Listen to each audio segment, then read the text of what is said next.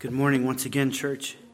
If you would, please take your Bibles and open them to the book of Philippians chapter 2.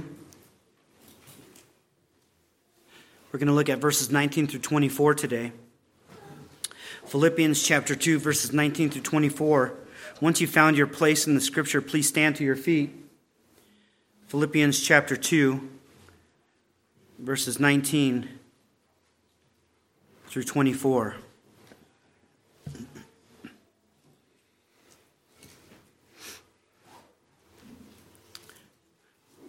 God's word says this: I hope in the Lord Jesus to send Timothy to you soon, so that I too may be cheered by good news of you. For I have no one like him who will be genuinely concerned for your welfare. For they all seek their own interests, not those of Jesus Christ. But you know Timothy's proven worth, how as a son with a father he has served with me in the gospel. I hope, therefore, to send him just as soon as I see how it will go with me. And I trust in the Lord that shortly I myself will come to you. Let's pray. Heavenly Father, I pray that you would illuminate your word this morning by your Spirit. Lord, as it is breathed out by you and spoken by holy men that you have moved, Lord, you are communicating with us. And so, God, we do not come to hear a person speak even though we are listening to a human being speak. We are coming to hear you talk to us, Father. By your word, I pray that you would sanctify us. By your word, I pray that you would create faith in those who do not know Jesus Christ. I pray, Lord, by your word, that you would cause the new birth to take place. By your word, Lord, I pray that you would do the things that you would call us to do, and that you would move in our hearts so that we may believe and confess the things that you call us to confess. Father, we know that your word goes out and it will do something. It may harden a heart today, and it may soften a heart today, but it will not return void. It will not go out empty. And so, Lord, I pray that those that this morning that might be apathetic to you speaking to them, God, that you would wake them up from their spiritual slumber and their stupor. God, those that are anticipating the word, I pray, God, that you would just feed them well. Lord, that you would spiritually just fill them up with good things, that they might go away rejoicing in Christ this morning. We pray in Jesus' name. Amen. Church, please be seated. The sermon is titled, The Heart of an Elder. The Heart of an Elder. I'm deviating from Malachi for a specific reason, just for this week, but the sermon is titled, once again, The Heart of an Elder, and you'll find out in just a moment why we're talking about this today. Now, during the second semester of my senior year in high school, which was a long time ago, 1991, I made a decision that would forever alter the rest of my life. I decided that I wanted to be a pastor for teenagers, or what is commonly called a youth pastor. And I was about to embark on an endeavor to lead God's people in ways, and I use this phrase purposefully. I was about to embark on an endeavor to lead God's people in ways that I would not have ever imagined, because I had misconceptions about what pastoring was about. So I had one view of what I was going to do. God had a completely different view, and so I would have not imagined what he had in store. I had a lot of misconceptions about what ministry was about. Now, some of these misconceptions was in part due to the way that our denomination trained youth pastors, and also the way that the youth pastor office was portrayed. It was often looked at as a stepping stone to becoming a real pastor. And it was a position in which sometimes you were just there to entertain teenagers, and you kept them off of the streets, which I heard a parent tell me one time that was my job. And you taught them some biblical virtues, like how to remain sexually pure, because you definitely didn't want them getting anybody pregnant, or you, if you were a girl, definitely didn't want that to happen before marriage, of course. And so that was your focus. Make sure nobody is getting pregnant and having sex before marriage. Sometimes these virtues included how to be a good kid and listen to your parents so that you weren't causing trouble at home, and how to have good friends so that you're not hanging out with the wrong crowd and joining gangs. And youth ministry was kind of boiled down to those types of things. And if you read the books of that era from 91 to early 2000, you will see that that's what a lot of youth ministry focused on. Okay, kids went around wearing rings, promising not to be sexually immoral, and there was all kinds of things that were just focused on outward conformity and really not dealing with the heart of teenagers that were set on rebelling against God. And so I had this poor idea about what a youth pastor was and what they did. I simply wanted to go into youth ministry for a couple reasons. Number one, because of the impact that my youth pastor had on me, my youth leader, during a very ugly part of my life in which my parents were going through a scandalous divorce. Yes, I did want people to know about Christ, but my understanding of an elder or a pastor was quite a bit skewed, and God would later straighten that out over the course of many years. Now, just so that you know, a pastor and an elder are one and the same. They are the same thing. They are biblically the same. In Scripture, the term overseer, the term bishop, the term elder, the term pastor, they're all interchangeable, and they are all the same office. Really, no such position exists as a worship pastor. Did you know that? There's no such thing in the Bible as a worship pastor. There's no such thing as a small group pastor. There's no such thing as a youth pastor in Scripture. There's no children's pastor. There's no such thing as an associate pastor. Those are all man-made inventions in which churches try to act like businesses and have main positions like a CEO and then sub-positions like maybe a president or a vice president. And churches tend to run things like businesses rather than the family of God. In Scripture, there are just pastors. There are just elders. There are just bishops or overseers.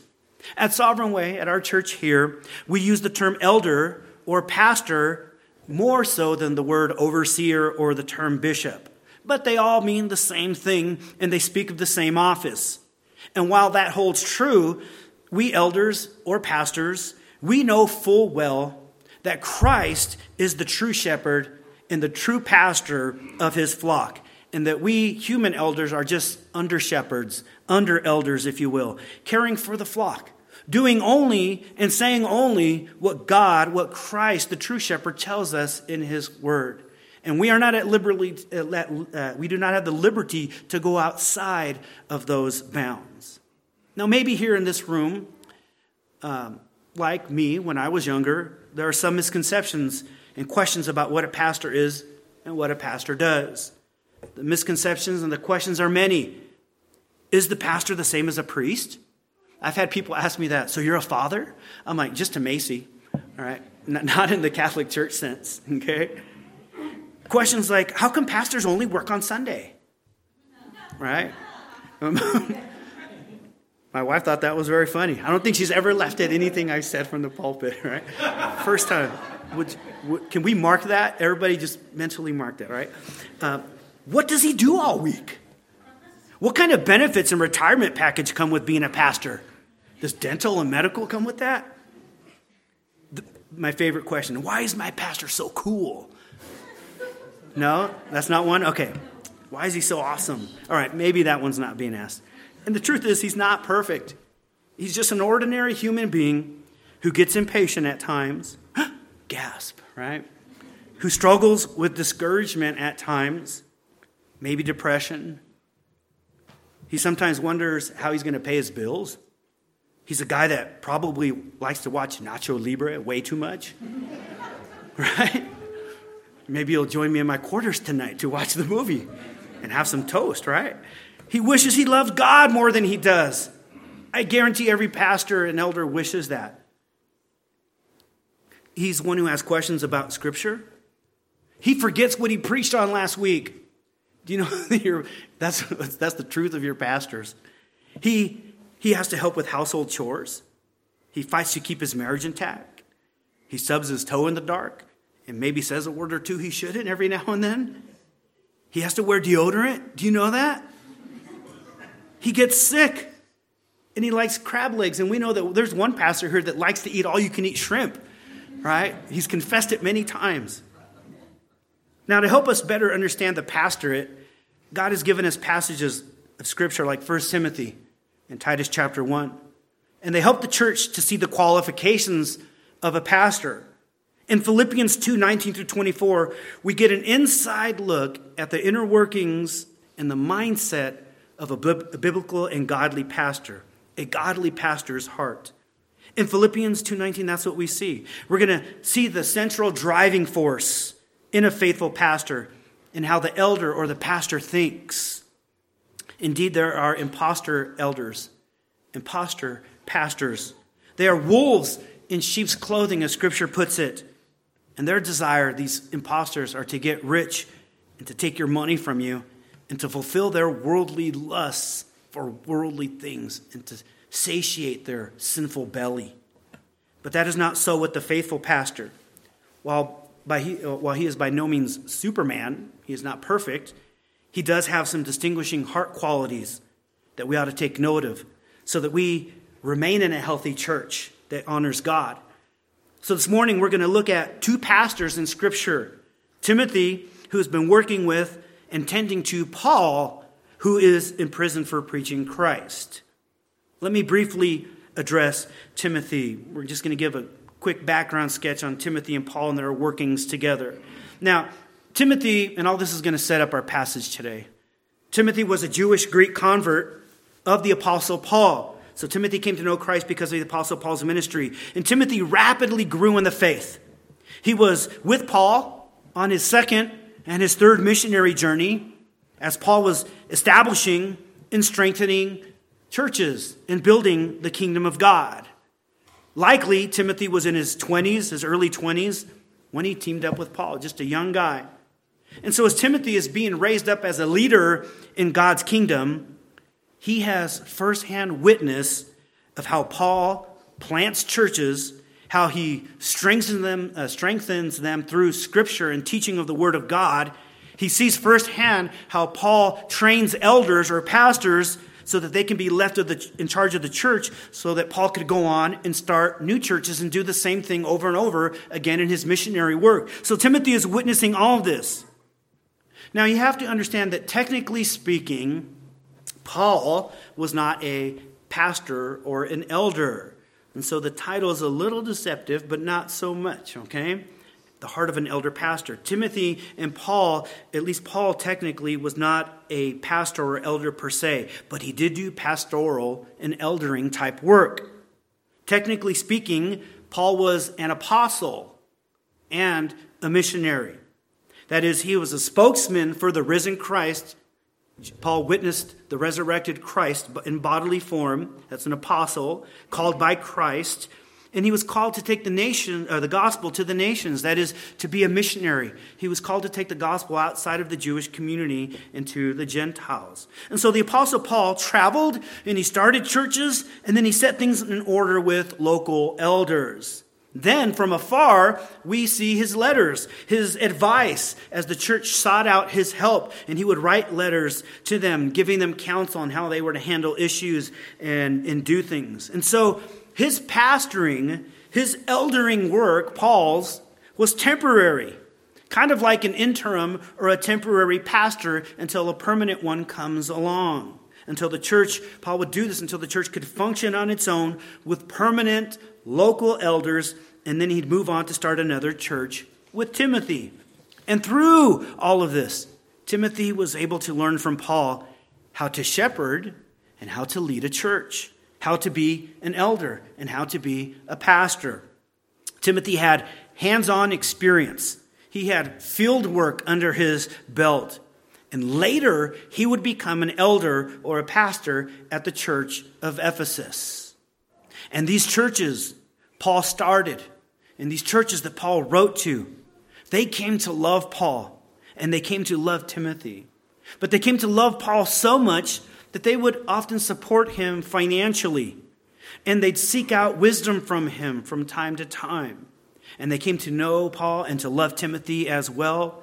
Timothy, again, who was helping Paul in the same capacity as a missionary and temporary pastor until churches were fully started and they could be led by local pastors. Later, Paul, he would even send Timothy in his place to some of these churches when Paul could not tend to them in person. And so with this little summary of their work and relationship to each other, let's now set a small time frame for what we're about to read in Philippians, okay? So there's some slides up on the screen that will help you to establish a brief timeline, okay? Let's set this timeline around Paul and Timothy's shepherding of God's people. Now, Paul's letter of 1 Corinthians, Pastor Steve preached through that for some time a few years ago. You'll know, many of you know that letter, but Paul's letter of 1 Corinthians was written around the year 55 AD. Now, I'm giving these dates for a reason, not so that necessarily you remember when the book was written, but we're looking at it in relation to Timothy's pastoring work, okay? In 1 Corinthians, we see that it was written around 55 AD. We can safely assume that Timothy was a missionary because he's traveling with Paul, but we can safely assume that he's a temporary pastor at this point, because in this letter, in 1 Corinthians, Paul says that Timothy is doing the same things that Paul is doing. And he encourages the churches not to despise Timothy or to look down upon Timothy, presumably because of his youthful age. Timothy's a young guy. He's doing the same things as Paul is doing, he says, and he doesn't want the churches to ignore Timothy's leadership. Now, fast forward 10 years, about 65 AD, and we have the writing of 1 Timothy, Paul writing to Timothy, his protege. Okay? 10 years later, once again, Paul instructs Timothy a second time not to let others look down upon him because of his youthful age, which could have extended to someone 40 years of age. So if you are under 40 and you're feeling old, Scripture says something different. You're still a youthful person, okay? So you got to listen to God, all right? So Timothy, then based on these dates, has been at least pastoring and traveling with Paul for the past 10 years at a minimum, okay? In 1 Timothy, we see that young Timothy is a local and now a permanent elder at the church at Ephesus. So at least 10 years between 1 Corinthians and 1 Timothy, 55 and 65 AD, we see Timothy doing God's work as a temporary pastor and even a permanent pastor. So Timothy is well-seasoned, well-versed in leading God's flock. It's evident because Paul entrusts Timothy to lead this church at Ephesus, and he entrusts this leadership to Timothy to get the household of God in order. And so that's what 1 Timothy is about, okay? Now, there's no way to know exactly when Timothy was ordained or commissioned as an elder. We don't know the exact date, but in 1 Timothy chapter 4 and verse 14, 1 Timothy 4:14, and in 2 Timothy 1:6, Paul mentions that he and other elders had previously laid hands on Timothy, thus affirming the gift of God given to him to pastor and to lead and to teach God's people by his word. So in 1 Timothy and 2 Timothy, we see that. Paul mentioning that, okay? And so in 1 Timothy, this is what we call one of the pastoral letters, where even modern day current pastors can hunker down and we can learn a lot about shepherding the church of God.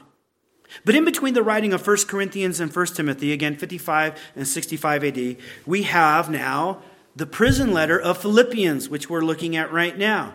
This is written around 61 AD, almost right in the middle between 55 and 65 AD. Okay? So Philippians lands almost right in the middle, and so we can see that Timothy has been certainly functioning as an interim or provisional pastor during this time in his life, doing the same things as Paul. Philippians is a letter, and it's written by Paul while he is in prison for preaching the gospel of Christ. Paul is writing this letter to a church in the Roman colony of Philippi. Okay? And Paul says in this greeting that this letter is from him and Timothy as he's greeting the Philippians. This church knew Timothy well, as we'll see in a bit.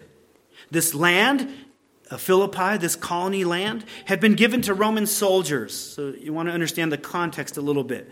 It had been given to Roman soldiers in order to keep them loyal to Caesar, to keep them from re-betraying him. Okay, so he basically bribed them, bought them out in loyalty. Because of this, the Roman centurions, the Roman soldiers began to say that Caesar was Lord and Savior. Yet here we have these Christians proclaiming that who is Lord and Savior? Christ. Okay, so you can see that there would be tensions, strong tensions between the soldiers and the Christians in this colony. And so Paul writes this letter to the Philippian believers to let them know how he is doing, and he wants to see how they are doing in spite of all of this. Now, even though he's in prison, he's rejoicing. That's the last place I think I would be rejoicing. That and at a car dealership where I work, right? There's two places where it's hard to rejoice, okay? Can I get an amen? All right. Two places, right? But here he's in prison. Roman guards, and he's happy, he's rejoicing. Why? Because Roman guards were hearing about Christ because of his ministry. Christians around him that are free have become emboldened by Paul's imprisonment, and they're sharing Christ with others. So he's rejoicing in spite of his terrible circumstance. There are even rival preachers around him who hated Paul and didn't like him. Okay? They wanted to get a larger following than Paul. But Paul rejoiced that the gospel was even being preached by them, even in their impure motives. They're trying to get more likes on their Facebook and more likes on their Instagram than Paul. That's basically what's going on. A popularity contest from their perspective. So they're preaching the same message under poor motives, right? These people that are wolves, if you will, or improper pastors. So that's what's going on. And Paul's rejoicing. I don't care. The gospel's getting out. It's all that matters. And Paul wants to strengthen the Philippian church so that they are joyous and so that they do not buckle under any circumstance. So Paul says in this letter that he wants to send Timothy to them for spiritual encouragement and so that Timothy can report back to Paul how they're doing. And in this brief passage in the middle of this letter, we see the heart of two interim pastors laid out for us to see. And that's why we titled it The Heart of an Elder. The first thing we see in Scripture is that a godly elder trusts that Christ's church is in Christ's hands. A godly elder trusts that Christ's church is in Christ's hands. In the first part of verse 19, Paul says this, I hope in the Lord Jesus to send Timothy to you soon. I hope in the Lord Jesus to send Timothy to you soon. So look at those first few words that Paul uses. I hope in the Lord Jesus, right? What is he hoping and what is he trusting Christ for? To send Timothy to you. He's saying if Timothy gets to come to you, it's because Christ willed it. I want to send Timothy to you, but Christ is in control. And God willing, Timothy will come to you. Okay? It may seem very subtle. All right, we may miss this important truth if we rush too quickly through this passage. But the truth of the matter is that the Philippian church did not belong to Paul, even though he's leading it in some sense, even from afar. Even though there's local elders, he's still serving over them. But he understands that the church, even if there are elders there, that it is in the hands of Christ. May I say, church, that you are in the hands of Christ. That is a good thing to know, a comforting thing to know. I belong to Christ. I'm a part of this church family. I belong to Christ. You belong to Christ. This is not my church. Over the 26 years I've been pastoring and leading God's people, they're like, oh, so that's your church? People ask me, so you own it? Like, no, you don't get it. It's not my church, other than I'm a part of it. I don't own it. Like if I own this property or something, or I own you guys. Many people have had many misunderstandings. And to set the record straight, God reminds us that we are the possession of Christ, that we belong to him. There are lots of things that pastors plan. You know that, right? If you've been to church and been in church sometime, part of God's family, they are meant to lead God's people. That's what shepherds do with sheep. They lead and feed and defend. Sometimes, though, the plans that elders make for the sheep, they don't always pan out the way that they had envisioned. We understand that. Elders are not infallible, nor are they omniscient. Right, Steve? And if Brian listens to this online, right, Brian? Okay, we are not infallible. We don't know everything. We can do our best to make good plans, and sometimes those plans fall short, and maybe they go up in flames, and they crash and burn. Maybe God alters them just a little bit. Whatever good intentions that we may have, like Paul, it is important for elders in the church to recognize that the church is ultimately in the hands of God. We hope in the Lord Jesus to do things. He is the one who we have confidence in. The Lord is watching over his church, his bride, his possession. And he will see to it that his ultimate counsel and will stands over his people, even if it means standing over the good intentions of elders and pastors. His will overrides ours. And that is why an elder or a pastor's job, and it is their privilege to teach you God's word, the counsel of God, and to teach you to submit to it, to the word of Christ. When you gather this morning, you don't gather to follow a man. You come instead to follow the God-man, Jesus Christ. We are coming to remind ourselves that we are in his hands.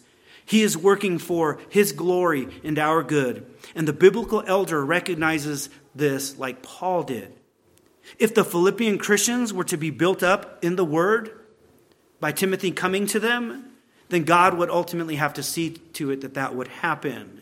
And so Paul trusted in Christ to accomplish this. I would ask that you would pray that your elders would constantly trust in Christ to accomplish his good will for you. And so that we would not trust in our own wisdom and our own understanding, but we trust in Christ to do good for you, and that we would follow and submit to his word. And I ask that you would pray for that. A godly elder trusts that Christ's church is in Christ's hands. Secondly, we see that a godly elder delights in the well-being of Christ's church. A godly elder delights in the well-being of Christ's church. He says this, he wants to send Timothy to them, and he's trusting in Christ to do that. Second part of verse 19, why? So that I too may be cheered of good news of you. So that I too may be cheered of good news of you, for I have no one like him who will be genuinely concerned for your welfare. Okay? So there's two people that are excited about their good welfare, Paul and Timothy in this passage. Paul wants to be cheered by a good report of the Philippians. He wants to know that their welfare is good. All right? He wants to hear about them, that they are doing well in the word, because why? This will comfort him. That's what it says, cheered by good news, to comfort him and perk him up while he's in prison.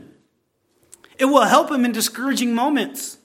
Paul is not a stoic. I know there's something in our culture that makes it seem like men are not supposed to have feelings and emotions.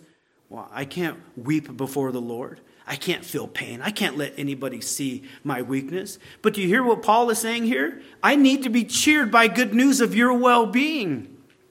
Things aren't great for Paul, even though he's still rejoicing.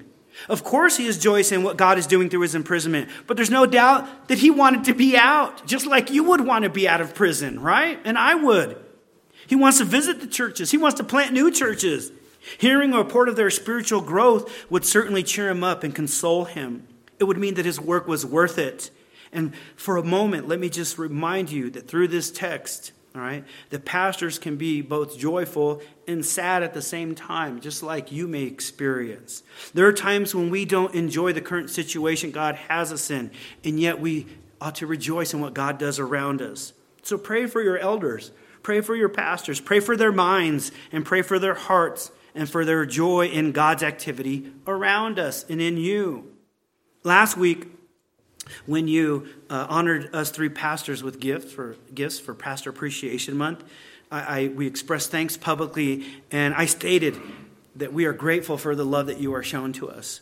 And I added a statement, and I wanted to make it known that the things that really encourage and drive us pastors is seeing you remain faithful to the Lord.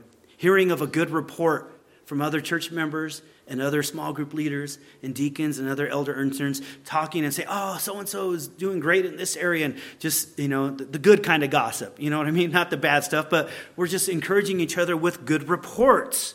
That's good news to our hearts. That's the good news that elders want to hear. Remaining faithful to God means you're doing well. Your welfare is good. Even if physically you might be going through some stuff, we want you spiritually to remain faithful to God in spite of it all. That news is worth more than silver and gold. It's life-giving to your pastors and to your elders that you are thriving in the Lord. Why? Because we are striving to present you in full maturity to the Lord. That's what we're trying to do. And to hear of that to hear that encourages us. And when we hear that people are failing and faltering and that there are spiritual disasters in your life, that is devastating to the heart of a pastor. All right? That's how pastors think, and godly ones should. To hear of your perseverance and faithfulness breathes fresh life into us. We could be having a horrible day, and then we hear news of someone's spiritual growth, and it gets to our ears, and we're revitalized afresh for that day, for that week, for that moment, to go on living for the glory of Christ. And that's what a biblical elder strives for and desires to see, your good spiritual welfare. We want to hear reports of that. Paul says this, look, he says, there is no one quite like Timothy. He has no one like him in his life. Actually, the text means this, that he has no one like-minded like him. I have no one in my life that thinks just like me in regards to you. No one around him except for Timothy. No one else had Paul's godly mindset. Timothy also then cares about their well-being and their welfare, and he will be cheered up by their spiritual growth. This like-mindedness means, listen, this like-mindedness means that Paul was very specific in how an elder or a pastor ought to exercise oversight over God's people. Paul wouldn't just send anyone to go to the Philippians. Not just anyone. If someone has to go, all right, they have to go with the right sort of thinking and with the right caring mentality. This is why Paul wanted to send Timothy. And this is what Paul planned for. And this is what Paul thought best for the church. But he knew that all hoping and planning and best thinking might not be God's plan. So he trusts in Christ and for Christ to do what is best. He says, I hope and I plan to send like-minded Timothy to you. My hope and trust are in Christ, but I want this for your benefit. And Timothy thinks the same way. Okay? It is for your welfare and for my encouragement. And so we see, again, that a godly elder, he delights in the well-being of Christ's church. As we move on, we see that a godly elder, he makes sure that not just anyone leads Christ's church. Not just anyone leads Christ's church according to these godly elders. He says in verse 21, all right, first, let's back up a second. In verse 20, Paul says, I have no one like him who will be genuinely concerned for your welfare, for they all, referring to other people, seek their own interests, not those of Jesus Christ. They all seek their own interests, not those of Jesus Christ. You see, Paul desperately wanted to hear how these Philippians are doing. The worst news he could possibly get is that they're no longer serving Christ. You want to discourage your pastor? Then abandon the faith. Refuse to grow in the Lord. And you see here that it would crush Paul's heart if they abandoned Jesus under the threat of persecution. That would not be good for his or Timothy's heart. Paul wants to hear of Timothy's good report, that these Philippians are strong in the word, that they love Christ more than anything, and it's evident in how they treat each other, that no one there goes without. They all share their possessions. They regularly gather to study the word. Paul, you should see how they are growing. That's what he wants to hear back from Timothy, that they endure persecution and love their enemies. It's amazing how they're growing in the word and how they're growing in number. One way to ensure that these Philippians would continue in this Christ-likeness growing and in this sanctification was to send Timothy to bring this about in further depths. But why Timothy and why not anyone else? That's what this next part of the verse addresses. Apparently, there were some people who would be a danger to the Philippians. They would be a danger to them. A danger to the Philippians. This danger is ungodly false pastors who would abuse this church for their own advantage, for their own personal selfish well-being. Who are Paul and Timothy concerned about? They're concerned about the well-being and the welfare of the church. These other guys are contrasted. They seek their own interests, not yours, not those of Christ's. So I can't send anybody but Timothy, which gets to our point. A godly elder will not just let anybody lead God's people. Okay? These people are described as those seeking their own interests. Christ's interests are not in their minds, nor is the well-being of the church. They have selfish and appetites. And Timothy's not like that, of course. He had the same mind as Paul, recognizing the church is in Christ's hands, wanting them to thrive spiritually under Christ, which would comfort both of their hearts and minds. And so Timothy is contrasted against these evil false pastors. He wants what Christ wants, Timothy does, which is the glory of God being demonstrated in redeeming and sustaining his people. Philippian Christians, all right? He's basically saying this: I have no interim pastors around me like Timothy who thinks the way God wants them to. I know that if I send somebody to you, somebody else, somebody selfish, a man masquerading as a pastor, it will not be for your benefit. Your welfare will be hurt, because there are some that claim to be elders or pastors, and they're doing so simply for their own selfish interests and not the interests of Christ. They preach to gain a following. They preach to hurt me. They preach to get rich. They're in it for themselves and their own interests. They aren't concerned with the things that concern our Lord and Master Jesus Christ, and thus they do not have your welfare in mind. You are a cow to milk. You are their money cow. In other words, they're going to scratch your back so that they have a really big sinful itch that they hope you might scratch back. Their motive is ultimately concern for themselves and not you, not for Christ. Church, this means that it is incumbent upon current elders to protect you from any man that would want to be a pastor or elder for selfish gain and personal glory. Do you get that? That's what a shepherd does. They protect against wolves. They will only seek to take advantage of you.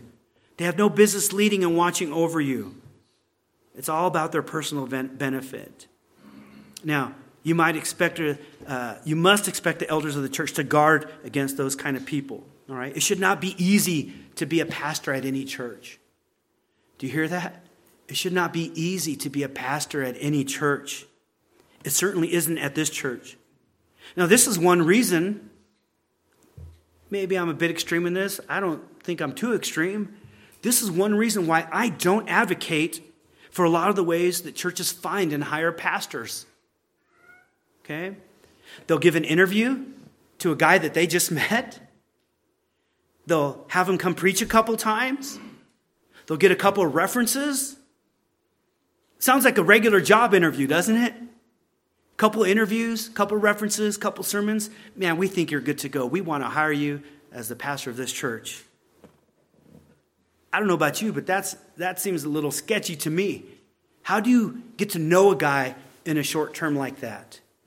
We know many people that have got hired at jobs and they pulled off a good interview only to come find out that they're just a terrible worker, right? They're like, oh man, well, they passed the interview, right? It's because we don't know that person in depth and their character. And the elders of the church must protect God's people from those who may be hard, easy to. The elders of the church must guard against those kind of people so that they do not harm you. That's what I'm trying to say, okay? How do we do that? Well, I think one of the ways that we do that, instead of following the world's way of hiring people into churches, I think one of the ways that we do that is to make sure that we prove and test a man over time. Over time. He must be tested publicly, not just interviewed. And I think that's what Paul is getting at in the next verse. That not just anybody must be a leader of God's church. The church must be protected. How are they protected? Well, an elder must be proven to lead God's church. An elder must be proven to lead Christ's church. Look at verse 22. All right, this is the heart of an elder. He says, you know Timothy's proven worth. I can't just send anybody to watch over you, but I can send Timothy who's like-minded like me.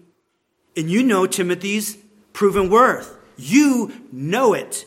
How as a son with a father he has served with me in the gospel. So Paul says Timothy has a proven worth. That means he's been tried and verified in character and in actions. He wasn't given a free pass when it came to leading God's people. Through the various journeys and the various struggles, he persevered in godliness and grew into the man that he was. Mommy and daddy didn't pay for him to get this leadership position. He wasn't put in this position because he knew the senior pastor, which there is no such thing biblically as a senior pastor. Okay? And indeed, Paul loved Timothy and he considered him a son, but that didn't mean Paul made it easy for him. Paul said that Timothy had served with him. In other words, Timothy was a slave. When it says serve, it says he was a slave to the gospel. He's bound to this gospel of Christ. That is what he serves. Timothy was in bondage to the gospel, shackled to Christ, going wherever and doing whatever the Lord required of him for the gospel's sake and for the salvation of sinners, so that Christ would be exalted and glorified. That's how Timothy was proven in character, over time, over hardship, over work, over years, in public view of all. Paul says, you know this. You aren't hoping this is true. You aren't just relying on the testimony of others. You know this firsthand. You've seen it. You have a deep knowledge of this. Timothy didn't go off to a private school where nothing could be observed about him, and then someone who we don't know says he's qualified now to lead God's church. Professors who don't necessarily have a hand in the day-to-day living of a prospective pastor. He says, no, you saw this in plain view. All the qualifications of a strong leader were on display for all to see. I truly believe that the best way for the church to bring pastors on board at a church is to have them be homegrown. I believe when a pastor's homegrown, you get to see that man's character over years of service. You get to know his leadership skill more than through just a few references or a few interviews or a few sermons preached over a month. You get to see how he interacts with people over the long haul. You get to actually witness his personal growth and see where, man, he was at this point, and now look at him. And you get to witness that.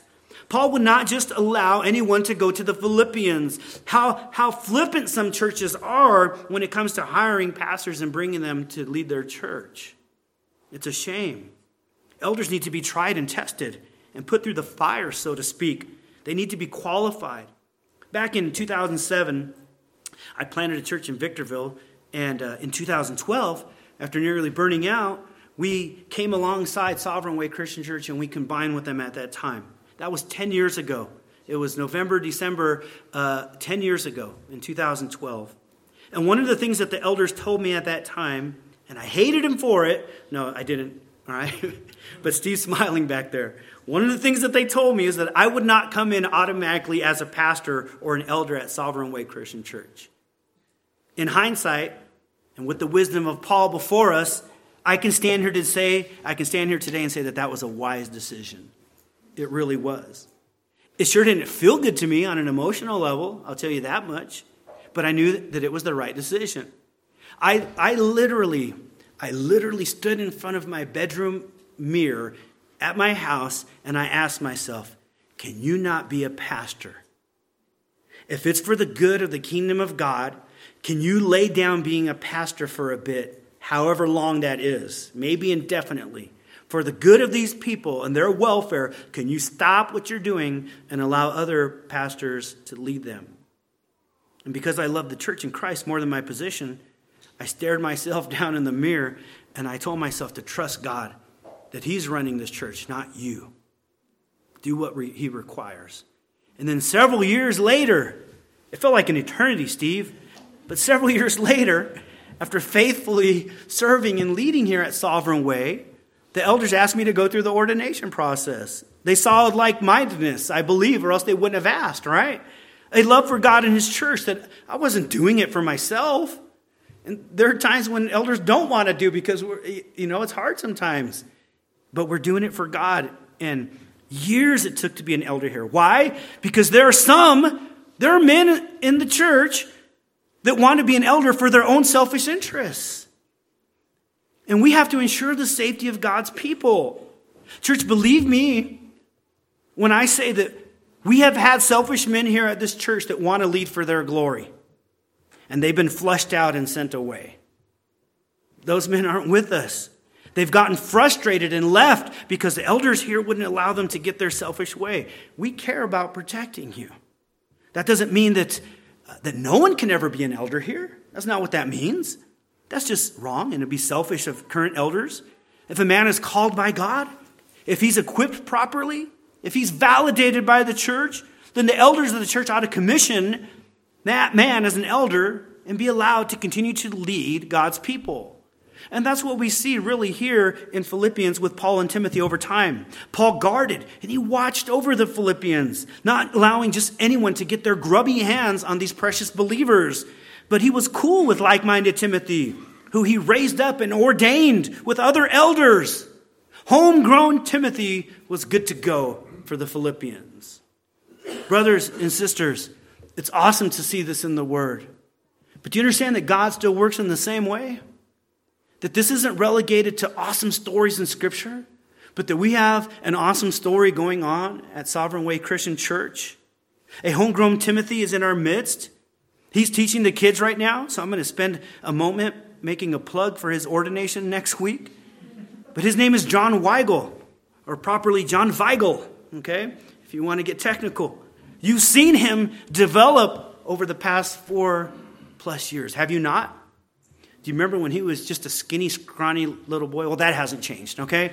But I remember him sitting up here. Who was a skinny, scrawny guy? And just thinking, all right, we got a single man in our midst, all right? Awesome. Maybe he'll serve the Lord. What a difference 4 years has made. And now I look at him like, well, there's a skinny, scrawny guy about to become an elder, okay? You've seen him grow. You witnessed and heard his first sermon. Maybe you remember that, maybe you don't. You've seen him improve not just in oratory skills, but in his handling of the Word of God. You've seen him study through college, and now he's in the midst of seminary. You've seen him teach kids. You've seen him teach teens. You've seen him teach young adults. You've seen him mentor and love others in the church. Brothers and sisters, he's a Timothy. He's like-minded with the elders here at this church. He cares for your well-being.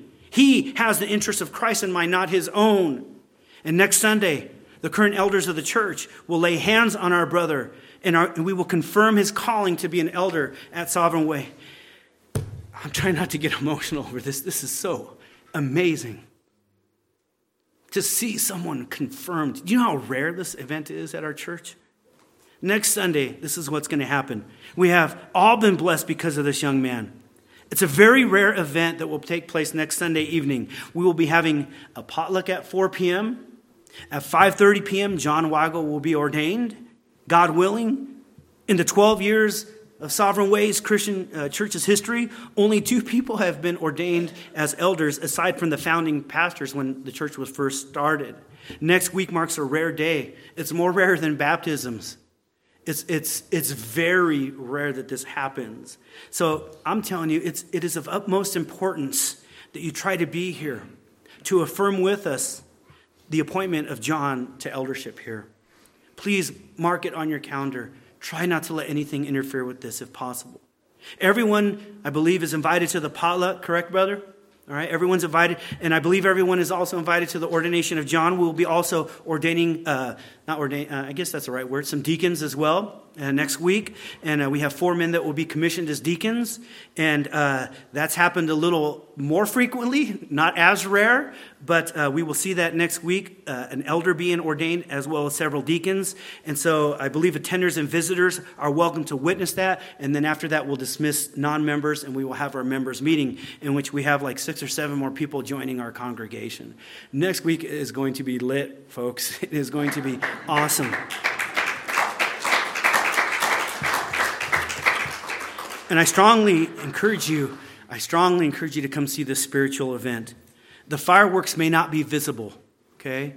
You aren't going to see the Shekinah glory of God, okay, which I wish we could. You're not going to see this filled with smoke as if it's the temple of God. You won't see those fireworks. There won't be flashes of lightning and peals of thunder. It will seem like a non-affair from an outward appearance, but we will be able to celebrate the work of God over many years in shaping these men for God's glory. They care for this church and the well-being. So come show your support. Come celebrate what God is doing. You know his proven worth, and you've seen the deacons and their proven worth, these prospective deacons, just like the Philippians knew Timothy's proven worth. John has been tried, he's been tested and put through the fire. If you didn't get to witness his ordination exam, it's online on YouTube. And you can see we did not let him off the hook in any way. Even though he probably feels like a son to Steve because he was one of his students in high school. And we've worked together in ministry these past 4 years with students and kids and all that. He feels like a young brother, almost like a son to some here. But that didn't mean that he got a free pass. I mean, personally, I was scared to ask him some questions because I didn't want him to fail. But he killed it. He slayed, if you want to put it in the vernacular. Our brother, he's about to go on a mission trip to Vietnam. We get to third world country, a communist country where it is not safe. We get to share him with others. What a blessing. I love this guy. I know you do too. And I'd be blessed if I ever had a son like him. It's probably too late in my life for that, right, honey? All right. She didn't laugh at that one. Okay. He's my brother in Christ. He's to be my soon fellow elder. What an amazing thing God is doing in our midst. Can we stop and just appreciate that for a moment? We look at Paul and Timothy and we think, wow, what an amazing thing we see. And the same thing is happening here. Homegrown. Not somebody we had to import here that we don't know very well. We see in Philippians, right, a godly heart in pastors. Church, the Apostle Paul had rivals, and they preached for their own following. They wanted, again, more likes coming their way, selfish interests. Neither Paul and Timothy cared about that. They cared about Christ's agenda and these people. So elders, they must be men who care about not their own interests or popularity, but the fame and the renown of God. And they must guard against the culture of a church that wants to grow around anything other than Christ and protect Christ's church from that. And they must guard against allowing dangerous leaders in the church. It's harmful for you and for the glory of God. Lastly, we see that an elder longs to be with God's people. A godly elder longs to be with God's people. In verse 23, we see this. He says, I hope, therefore, to send him just as soon as I will see how it will go with me. And I trust in the Lord that shortly I myself will come also. It might be self-evident, but is a shepherd if he has no sheep? No. Neither is an elder if he has no one that wants to follow that man as he follows Christ. The text isn't saying this, but there are people who want to be a pastor, but they have no one who wants to follow them. Conversely, there are men that want the title of pastor, but they don't want to be around God's people. They want the title of pastor, but they don't want to be around God's people. I have heard pastors that I have worked with in the past say pastoring would be great if it weren't for God's people. That irks me. Eldering requires oversight. If you don't desire to help God's people, then you don't want to be an elder. You just want some title. Both Timothy and Paul longed to be with the Philippians. It's the heart of an under shepherd because it's the heart of a true shepherd who longs to be with his own people. They're just mimicking Christ because that's what's in their heart. Christ died and rose again to bring us to himself. Paul is unselfish. He needs help in prison. But soon he's going to try to send Timothy to help them. Okay? As soon as Timothy is done tending to Paul, he hopes in Christ to send them. And Paul states again, he trusts in the Lord, not only to send Timothy, but he says, I trust in Christ also. I trust in the Lord that I might also come to you. That's where I want to be. I don't want to be here in prison. I expect to get out. Great things God is doing here, but I want to come be with you.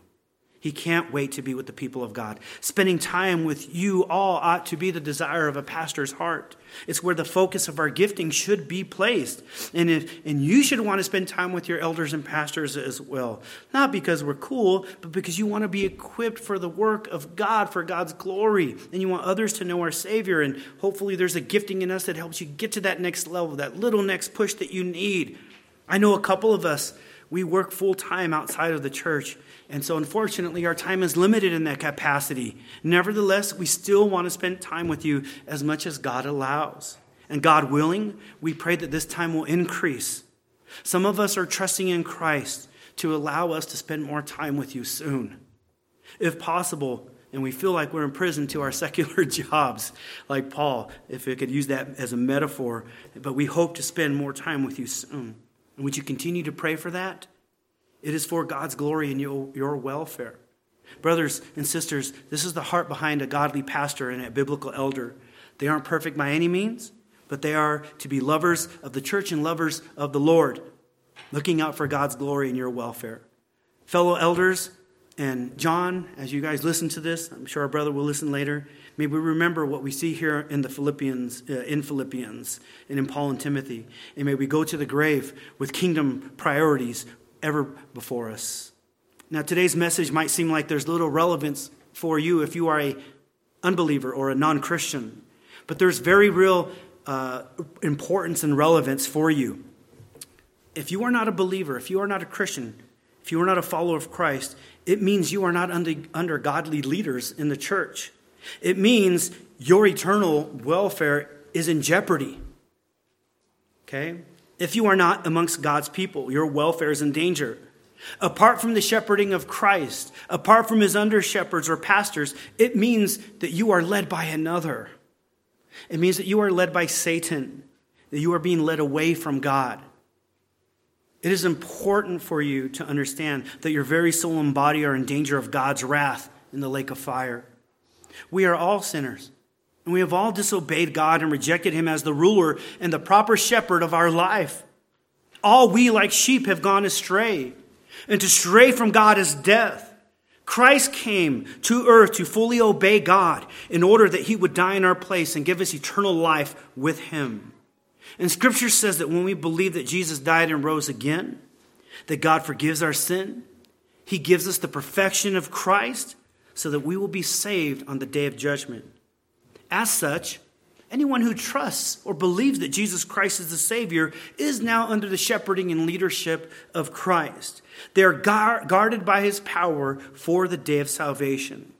Those who are Christ's people then, having been saved, we gather together to mutually encourage each other and serve each other as we learn and as we are led by human shepherds who are ultimately following the ultimate shepherd, Jesus Christ.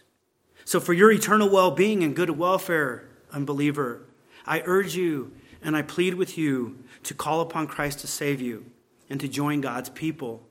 God will watch over you, right, with the rest of the flock as he places you under godly elders and pastors over you to ensure your spiritual and physical well-being. And he will put you around a group of deacons, that is, people who minister to your physical needs as the pastors serve your spiritual needs. That's God's love for you. Do not reject his shepherding. Do not despise it. Come to him. Please, if you need the shepherding of Christ and you need his salvation, come speak with me after service. Talk with another member. Talk with another pastor.